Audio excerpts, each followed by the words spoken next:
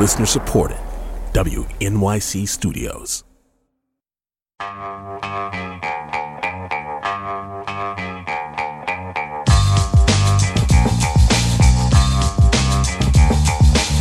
It's the Brian Lehrer Show on WNYC. Good morning, everyone. New Jersey Congressmember Mikie Sherrill is just back from the Munich Security Conference and the Middle East, and she joins us now. She went to Israel, Jordan, and Egypt, in addition to Munich, including the Rafah crossing at the Egyptian border, Rafah being where most Gaza residents have concentrated now at Israel's direction, caught between being used as human shields by Hamas in its last military stronghold, and Israel's willingness to kill thousands of civilians to fight Hamas faster. Congresswoman Sherrill supports the current negotiations, said to be making progress toward a temporary ceasefire and hostage and prisoner exchange, and as a Navy veteran who worked in the Middle East, has a master's degree in global history from the prestigious London School of Economics and Political Science, and is now a member of the House Armed Services Committee, it could be very interesting to hear her take on what might be done to save more civilian lives right now, if the two warring parties insist on continuing the fight, and also on longer-term solutions going forward in the context of the history of the region. Congresswoman Sherrill spent nearly 10 years on active duty in the Navy, flying missions throughout Europe and the Middle East. She then attended Georgetown Law School and served as a Russia policy officer in the U.S. Attorney's Office in New Jersey. Obviously, Russia is also very much in the news right now, with the death of Alexei Navalny and a pro-Putin wing of the Republican Party rising. Also, just this morning, President Biden announced 500 new sanctions on Russia. So we'll talk about that, too. Congresswoman Sherrill is a Democrat who represents New Jersey's 11th Congressional District, which includes parts of Morris, Essex, and Passaic counties in North Jersey. Congresswoman, thanks for coming on today. Welcome back to WNYC. Well, thanks so much for having me. What did you see at the Rafah crossing? So we went to the Rafah crossing. We were on the Egyptian side. And before we went there, we stopped at the warehouses where they're gathering the food aid from across the world, the different support and humanitarian aid from across the world. And you could sense the frustration of the Red Crescent, members of the World Food Program, the NGOs that were there desperately trying to get humanitarian aid into Gaza.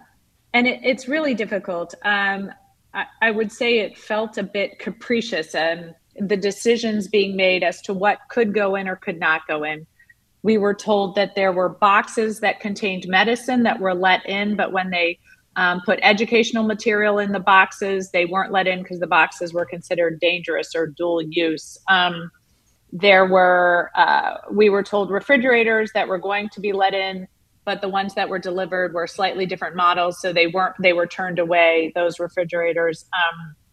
There were things like chocolate croissants, they said, that went to the border, and they were told that the people in Gaza didn't need chocolate croissants, that wasn't kind of a dire thing. So it felt as if there was a sense of,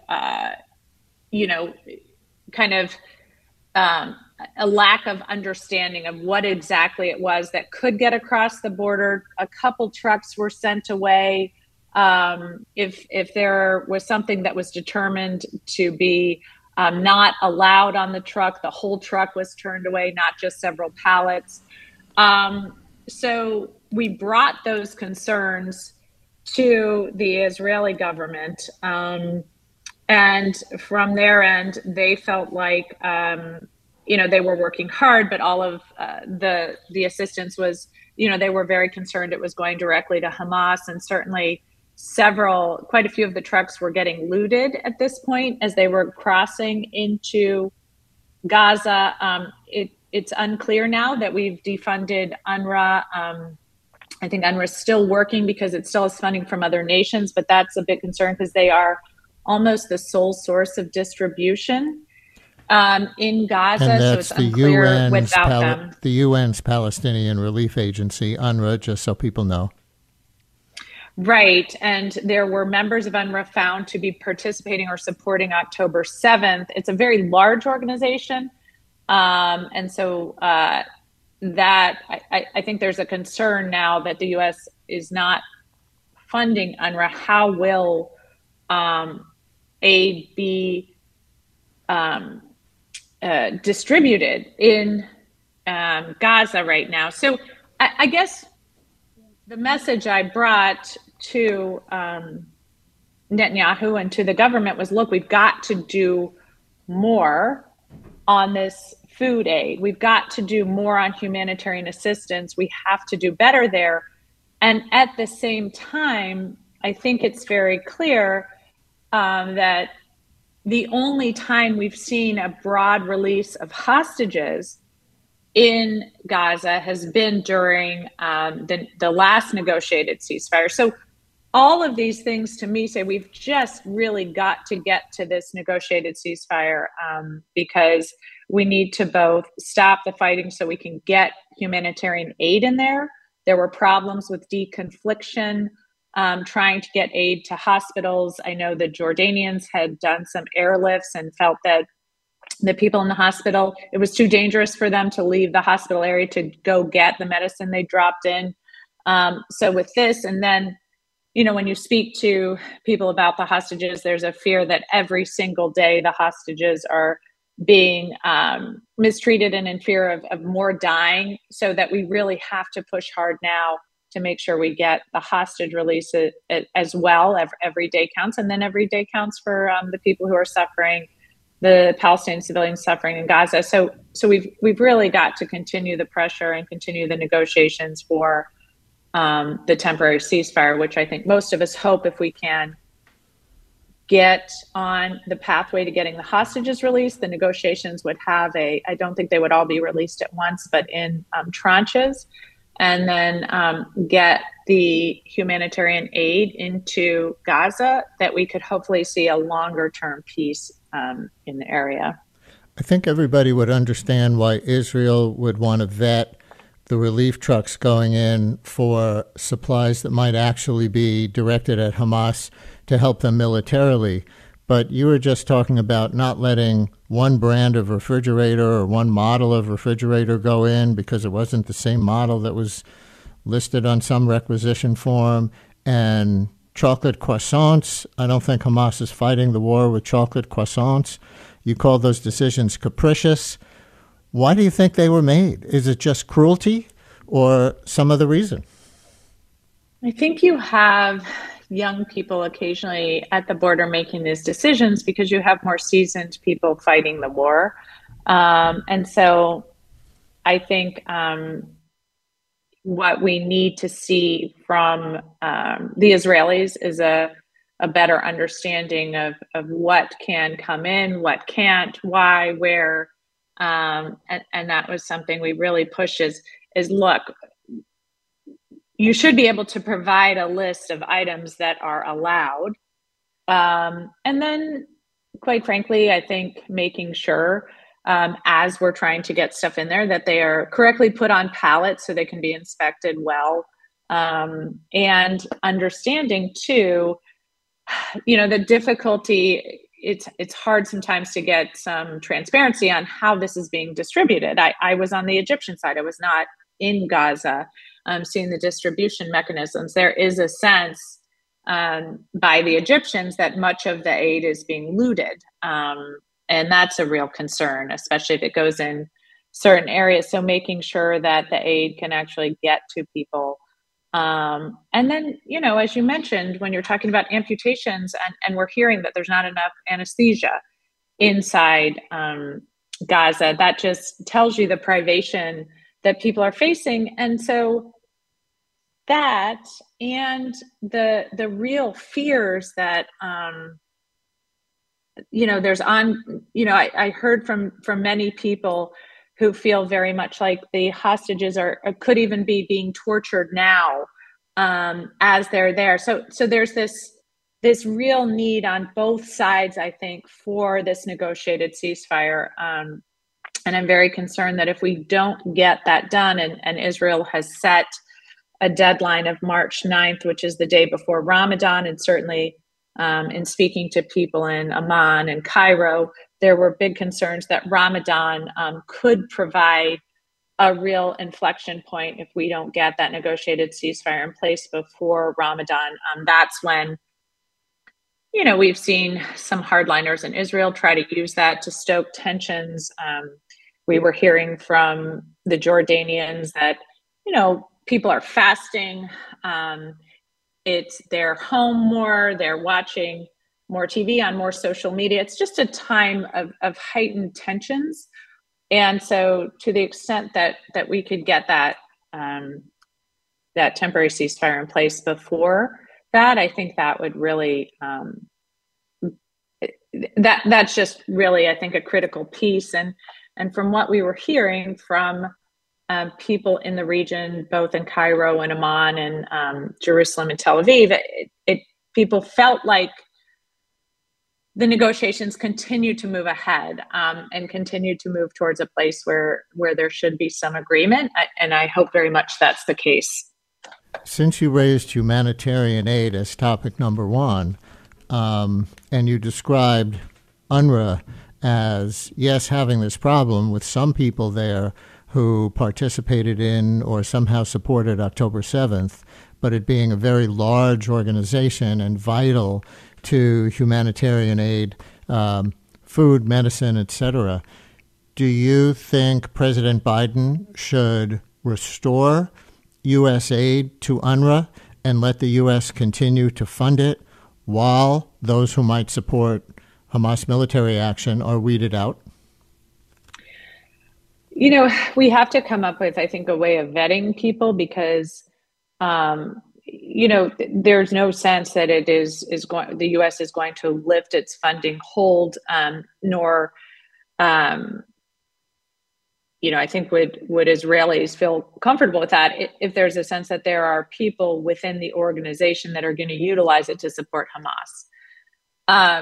And I think that is something that we have to figure out. So I don't think we figure that out while we start supporting UNRWA again. I think we need to figure it out now so that we can vet people appropriately and continue that aid. I guess from what I was hearing, the funding for UNRWA runs out sometime next month. It's unclear when.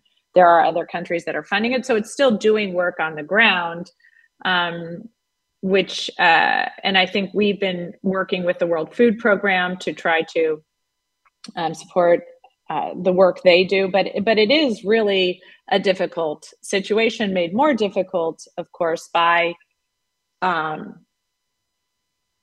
fact that it's hard to engage right now on the ground in Gaza for outside groups because of the ongoing war. So, I do think we need to focus on how we get to a point where we can do better by the humanitarian aid and the distribution. Listeners, your questions and comments are welcome at 212-433-WNYC, call or text. First, would love to hear from some North Jersey constituents of Congresswoman Mikie Sherrill in the 11th Congressional District, Morristown, Montclair, Maplewood, anywhere else, or anyone else with questions or comments, as the Congresswoman is just back from the Middle East and the Munich Security Conference, ready to talk about them. So on the Middle East or on Russia, which we'll get to, 212-433-WNYC, 212-433-9692, call or text. So you support the cutoff of funding to UNRWA for now. President Biden says things like Israel is engaging in indiscriminate bombing and their campaign is over the top, his words, as you know. But then he opposes initiatives in Congress to condition U.S. military aid to them more on how Israel is conducting the war. You know how that looks to the rest of the world. You probably got an earful about that in Jordan and Egypt, I'm guessing. But is that okay with you, even just from a U.S. national interest standpoint, as well as a humanitarian one, with so many civilians being killed? Well, I just want to walk back a second. I wouldn't say that I think cutting off aid to UNRWA was the right choice. I think we are where we are now, and certainly with the understanding of people being involved in October 7th, that is going to, we can't move forward now without a full investigation of that and understanding how to then vet people to utilize them in UNRWA. So we do have to figure that out, but I think without any other means of distributing aid there, we are likely going to figure out a way to vet UNRWA folks and find people who can be trusted and then distribute the aid. I just think we need to do that, and that has to be front and center so we can get the humanitarian aid out. I think that when we look to support for Israel, much of the aid is both defensive and supports their efforts against Hezbollah. But I think we also were very clear with Netanyahu that the brutality of this war, if it continues, is going to imperil the long-term support. There are many members in the Senate and in the House that are growing increasingly concerned. And Netanyahu is complaining to us about the slim majorities as you try to deal with a parliamentary system and how you have to work. And we just looked at him and said, we have slim majorities. And so we need to bring people along at home. And, that's why it's so critical. You are continuing to lose support if you don't make sure that as you move forward, you are protecting civilian lives in Gaza, and that you are getting humanitarian relief and not creating a humanitarian crisis. And this is something I've been saying from the start, your strategy has to include what you are fighting for. You have to have a plan for what is going to happen to the Palestinian people. I think it's unacceptable to think that the Palestinian people won't have their own state. And I think if we are going to look to a future where the Arab nations in the region, both the Gulf states, Egypt, Jordan, Lebanon, etc., are willing to help in this effort, which they are now in a way that I think feels very different from other times when I think many states in the region have either backed away from supporting the Palestinian people or just wanting to kind of ignore them. I think you're seeing an understanding that the world has to do better by the Palestinian people, and that includes a state of their own, a two-state solution.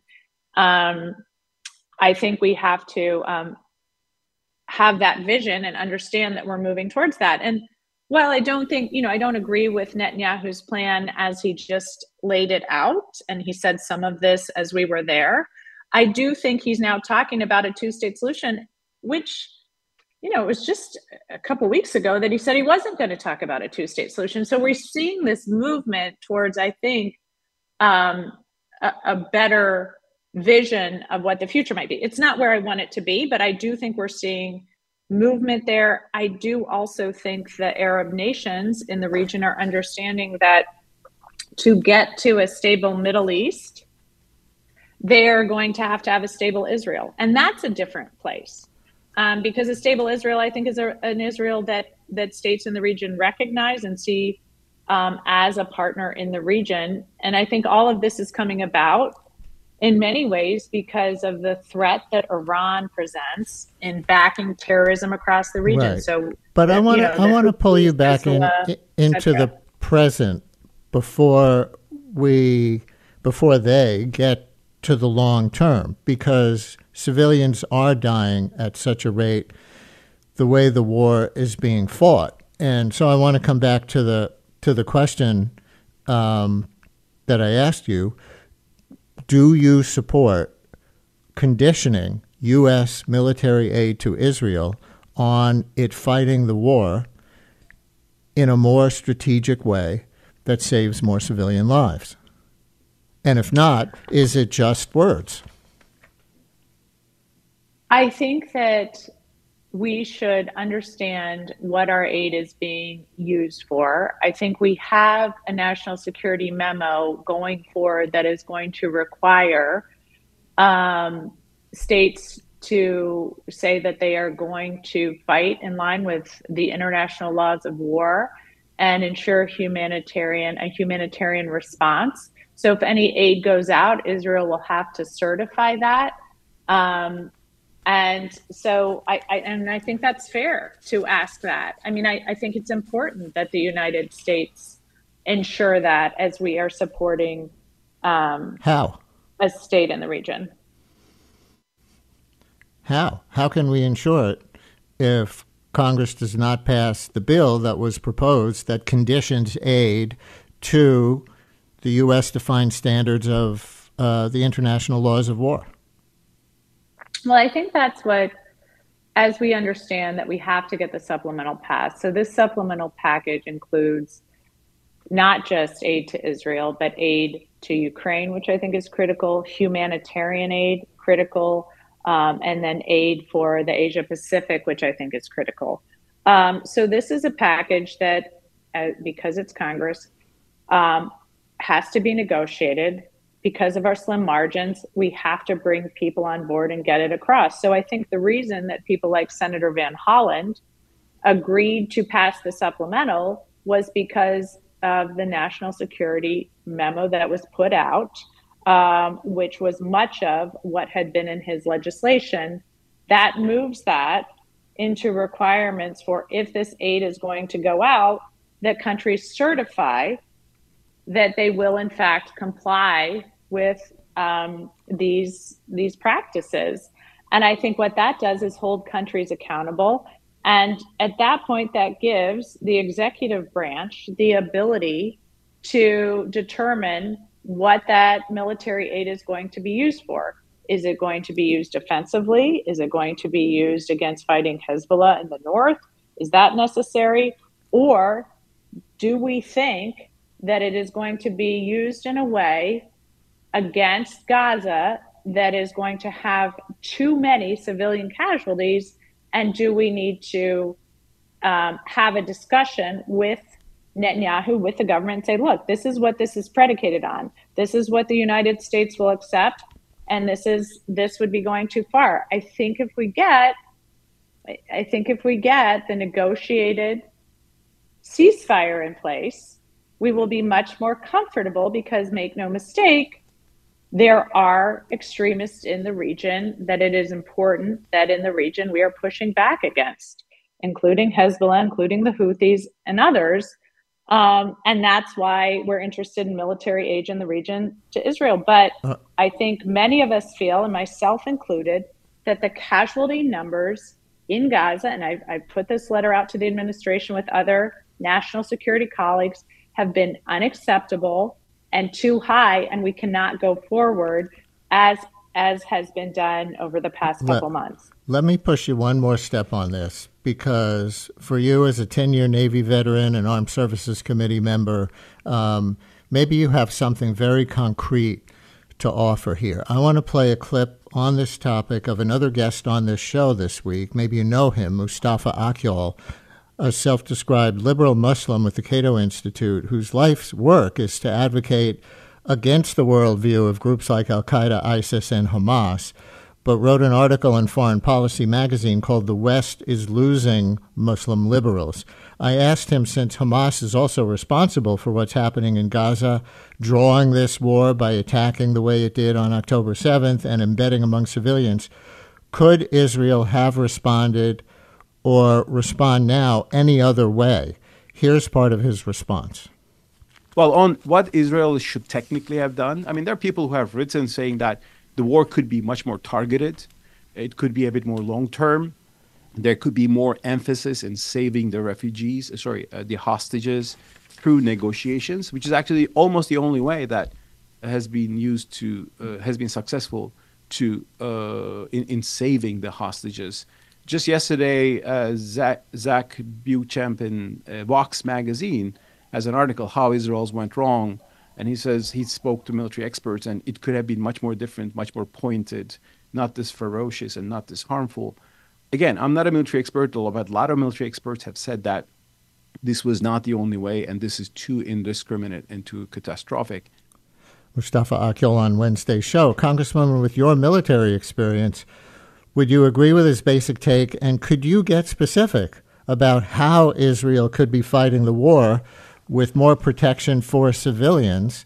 And did you give any specifics like that to the Israelis you spoke with on your trip?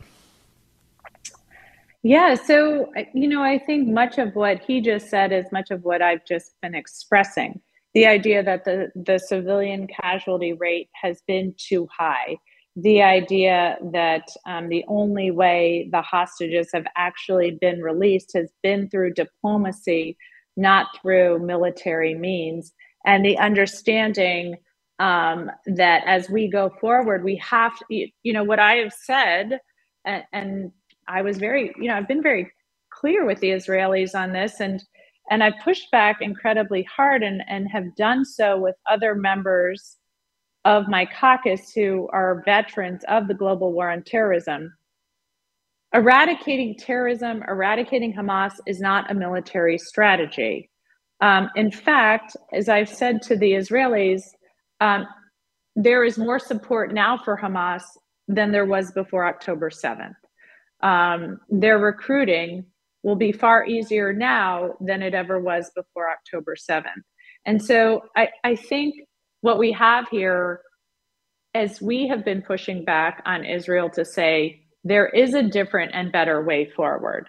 The Arab nations seem to be in a very different space and understanding why coming to a two-state solution, why having a stable Israel is necessary, why this is giving so much power to Iran, and how it's important that the region come together in a better and different way. And the next 75 years don't look like the last 75 years in the region. Israel, however, I think, from the leadership, the people I was speaking to there would push back and say, sure, you hear that from our Arab leadership, but they are still saying very anti-Israel, very anti-Semitic things to their population. And they push back and say they have to because their population is very pro-Hamas now, and so they can't say anything differently. And so it feels, and this is where I think U.S. leadership is so critically important, because it feels if we don't engage here, I do think that we get into this vicious cycle of everyone realizing there's a better way forward, but nobody having faith in the other people to actually see it through. So they are going to just execute their own vision without, and try to keep others out of it, because they don't actually believe peace is possible, or they don't actually believe a different future is possible. And I think that's where the United States has to get engaged and has to continue, as we have, to push this negotiated ceasefire, to push the two-state solution, to push people in the region to come together and to realize that this is not in the interest of anyone in the region other than Iran and the Iranian-backed terrorists. We'll continue in a minute with our last minutes with North Jersey Congresswoman Mikie Sherrill. A few of your questions, and we're going to touch on the Russia situation too. Stay with us.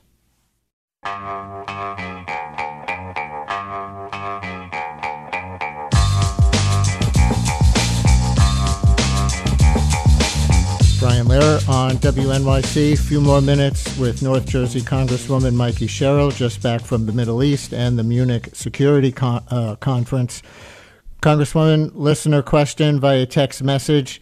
I understand the difficulty in doing so, but when will officials like Representative Sherrill call for Netanyahu to step down? He's never acted in good faith and is likely lying about supporting a two-state solution.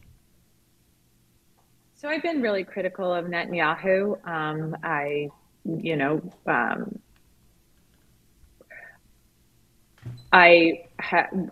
Might hope for a different leader in Israel, but I don't vote in Israel. This is not my decision.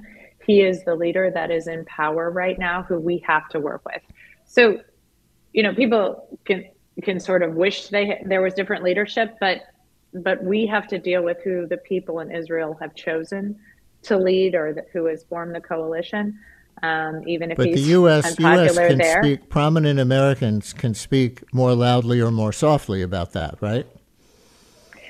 We can't. I've said that he's not the leader that Israel needs right now. Again, he is the leader Israel has right now. So you can sort of hold two thoughts that, gosh, I wish there was someone a little more thoughtful in this space, but continue to work with the leadership to get him in the space you want him in. And again, I am, I'm sort of in a never say die moment here of continuing to fight for, I think, a different outcome for Israelis and Palestinians in the future. And I think continuing to push Netanyahu into a better space. And while he is not where I want him to be right now, he certainly is even sounding different on discussing a two-state solution than he was a couple of weeks ago. And there is also, I think that Israelis themselves are maybe not in a space to be ready to move forward. Maybe they are, it seemed to me when I was there, they were possibly, Netanyahu might not be popular there. I don't think Benny Gantz, for example, is very far off what he thinks about the prosecution of this war, very far off from Netanyahu and what he might think the future is. I think Israelis are fairly aligned. They are very concerned about the hostages. The hostage families are communicating very strongly with the Israeli population. I think people are still processing the horrors of October 7th, and very much, somebody said to me, every day is October 7th to me. Mm-hmm. If you are in that mindset, it's very hard to say, okay, we've been attacked by Hamas. Horrible atrocities have been committed, the likes of which, I think we rarely hear about. They're so hard to even believe. And you want me now to worry about humanitarian aid? All I care about is making sure they can never attack Israel again and getting the hostages free. So I think that's also something that maybe we don't quite take into account here. But the reason to keep pushing... Did you find, because I've heard a lot of reports of this in the news, that the hostage families are pressuring Netanyahu for some kind of ceasefire more quickly because they think that's the key to getting the hostages released, and they don't support the war the way it's being fought? Yes. So just to... it was very interesting, too, in speaking to some of the Jordanians who've worked closely with Israelis for many, many years. Some of them said on a couple occasions, I don't even recognize the people I've worked with for years. For example, the militaries have tons of mill-to-mill contact, have eaten with each other, have worked together. And they say, I don't even recognize people I've known for decades now because of the trauma of October 7th. But to your point, yes, I was hearing that. In fact, I was hearing that there was some disagreement at times between the IDF, the Israeli Defense Forces, their military, and the hostage families, because the only time we've seen a substantial release of the hostages was during the last negotiated ceasefire. So that is what the hostage families believe, right. and I believe will lead to the best chances of release of the hostages. And I want to get one more listener comment in for you. Gary in Little Ferry, I think, is on the other side from the other commenter who we took. Gary, you're on WNYC. Hello. Thank you for taking my call. The problem with a two-state solution is security for Israel. If Palestine has an army, they will certainly attack Israel very, very quickly. And remember this, Israel could win 1,000 wars, but if it loses one war, it's finished. And I happen to agree about the leadership in Israel. I think it's not very good. I think they should take responsibility for October the 7th, and Ben-Gurion should resign. He's no Ben-Gurion, I'll tell you that. Gary, thank you very much. Well, I don't know how many Israelis he speaks for, but there is pushback on even a two-state solution for Israeli security purposes, as he describes it.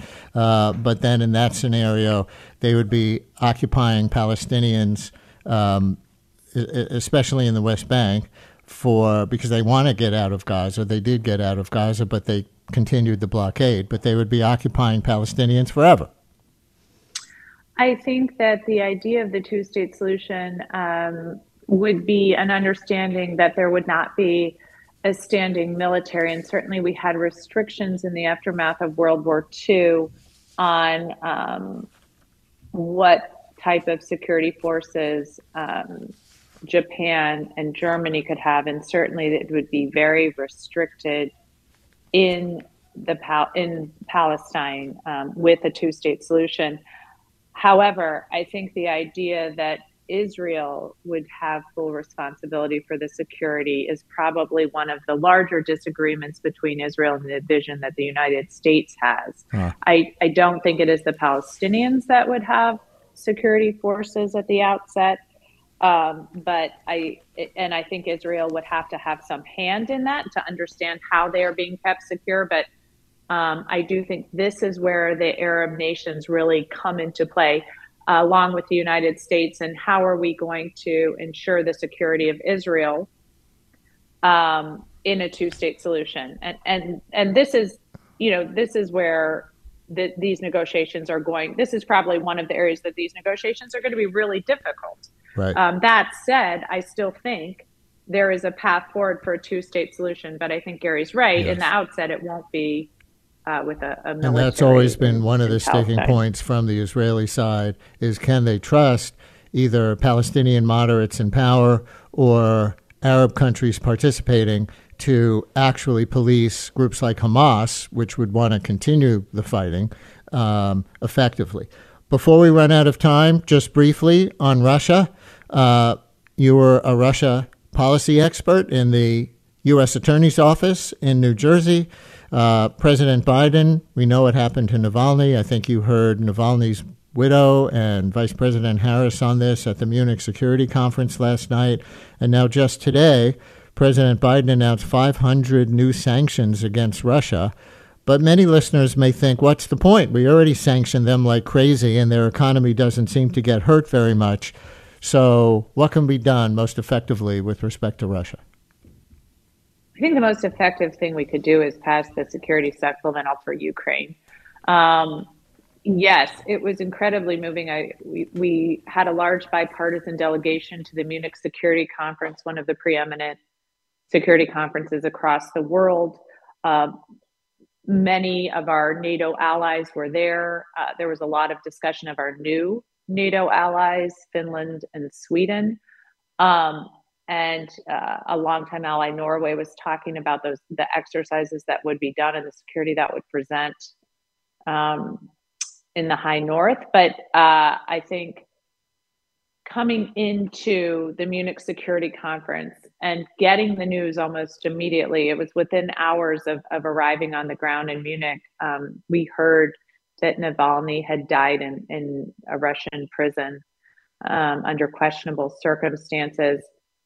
His wife was there. She had talked to him the night before. He sounded healthy. And I think she was there at the security conference to advocate for more rights for the Russian people. And to then have her come on the stage within hours of receiving the news, to see the devastation, it brought a very personal aspect to, I think, the fight that the Ukrainians have and why, to them, the domination of Russia and of Putin is completely unacceptable. To live under the aspect that you can't speak against the government, and if you really advocate for change or for human rights or for civil rights, you you have to do so at the expense of your life. It just put a very fine point on what the Ukrainian fight is about, what the fight for democracy means, and I think the understanding that the U.S. and our NATO allies have about democracy and why it's so critically important at home. So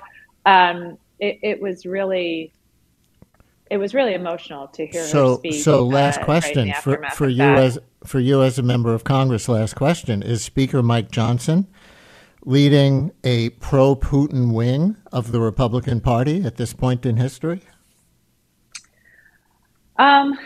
It seems as if the extremists in the Republican Party have a pro-Putin bent. We've heard it from former President Trump. We certainly have seen Tucker Carlson go oddly interview Putin. We've certainly heard, even at the outset of the Ukrainian conflict, we heard Mike Pompeo suggest, more support for Russia than the Ukrainians at the very outset. He's, I think, changed his opinion there, but it does seem as if there is a far right that has grown increasingly supportive of strongmen. Orban, even President, Xi was, I think Trump admired him when he became president for life.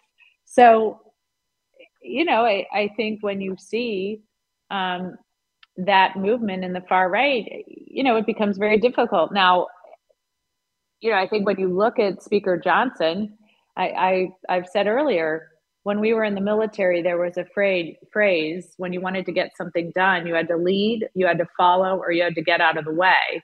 And that's exactly what Mike Johnson has to do right now. He has to lead the Congress, the House, into passing the bipartisan security supplemental. Overwhelming numbers, over 70 members of the Senate passed it. He has to lead the passage of that in the House. He has to, if he can't do that, I think just follow Democrats as we work to pass it, or he just has to get out of the way and we'll all find a bipartisan path forward. But right now he is just not presenting a plan to get that across the finish line. And we know that traditionally Ukraine has had about 300 votes in the House. So we should have the votes to pass it. We just need to get it on the floor. North Jersey Congresswoman Mikie Sherrill, thank you very, very much for coming on today. Thanks so much for having me.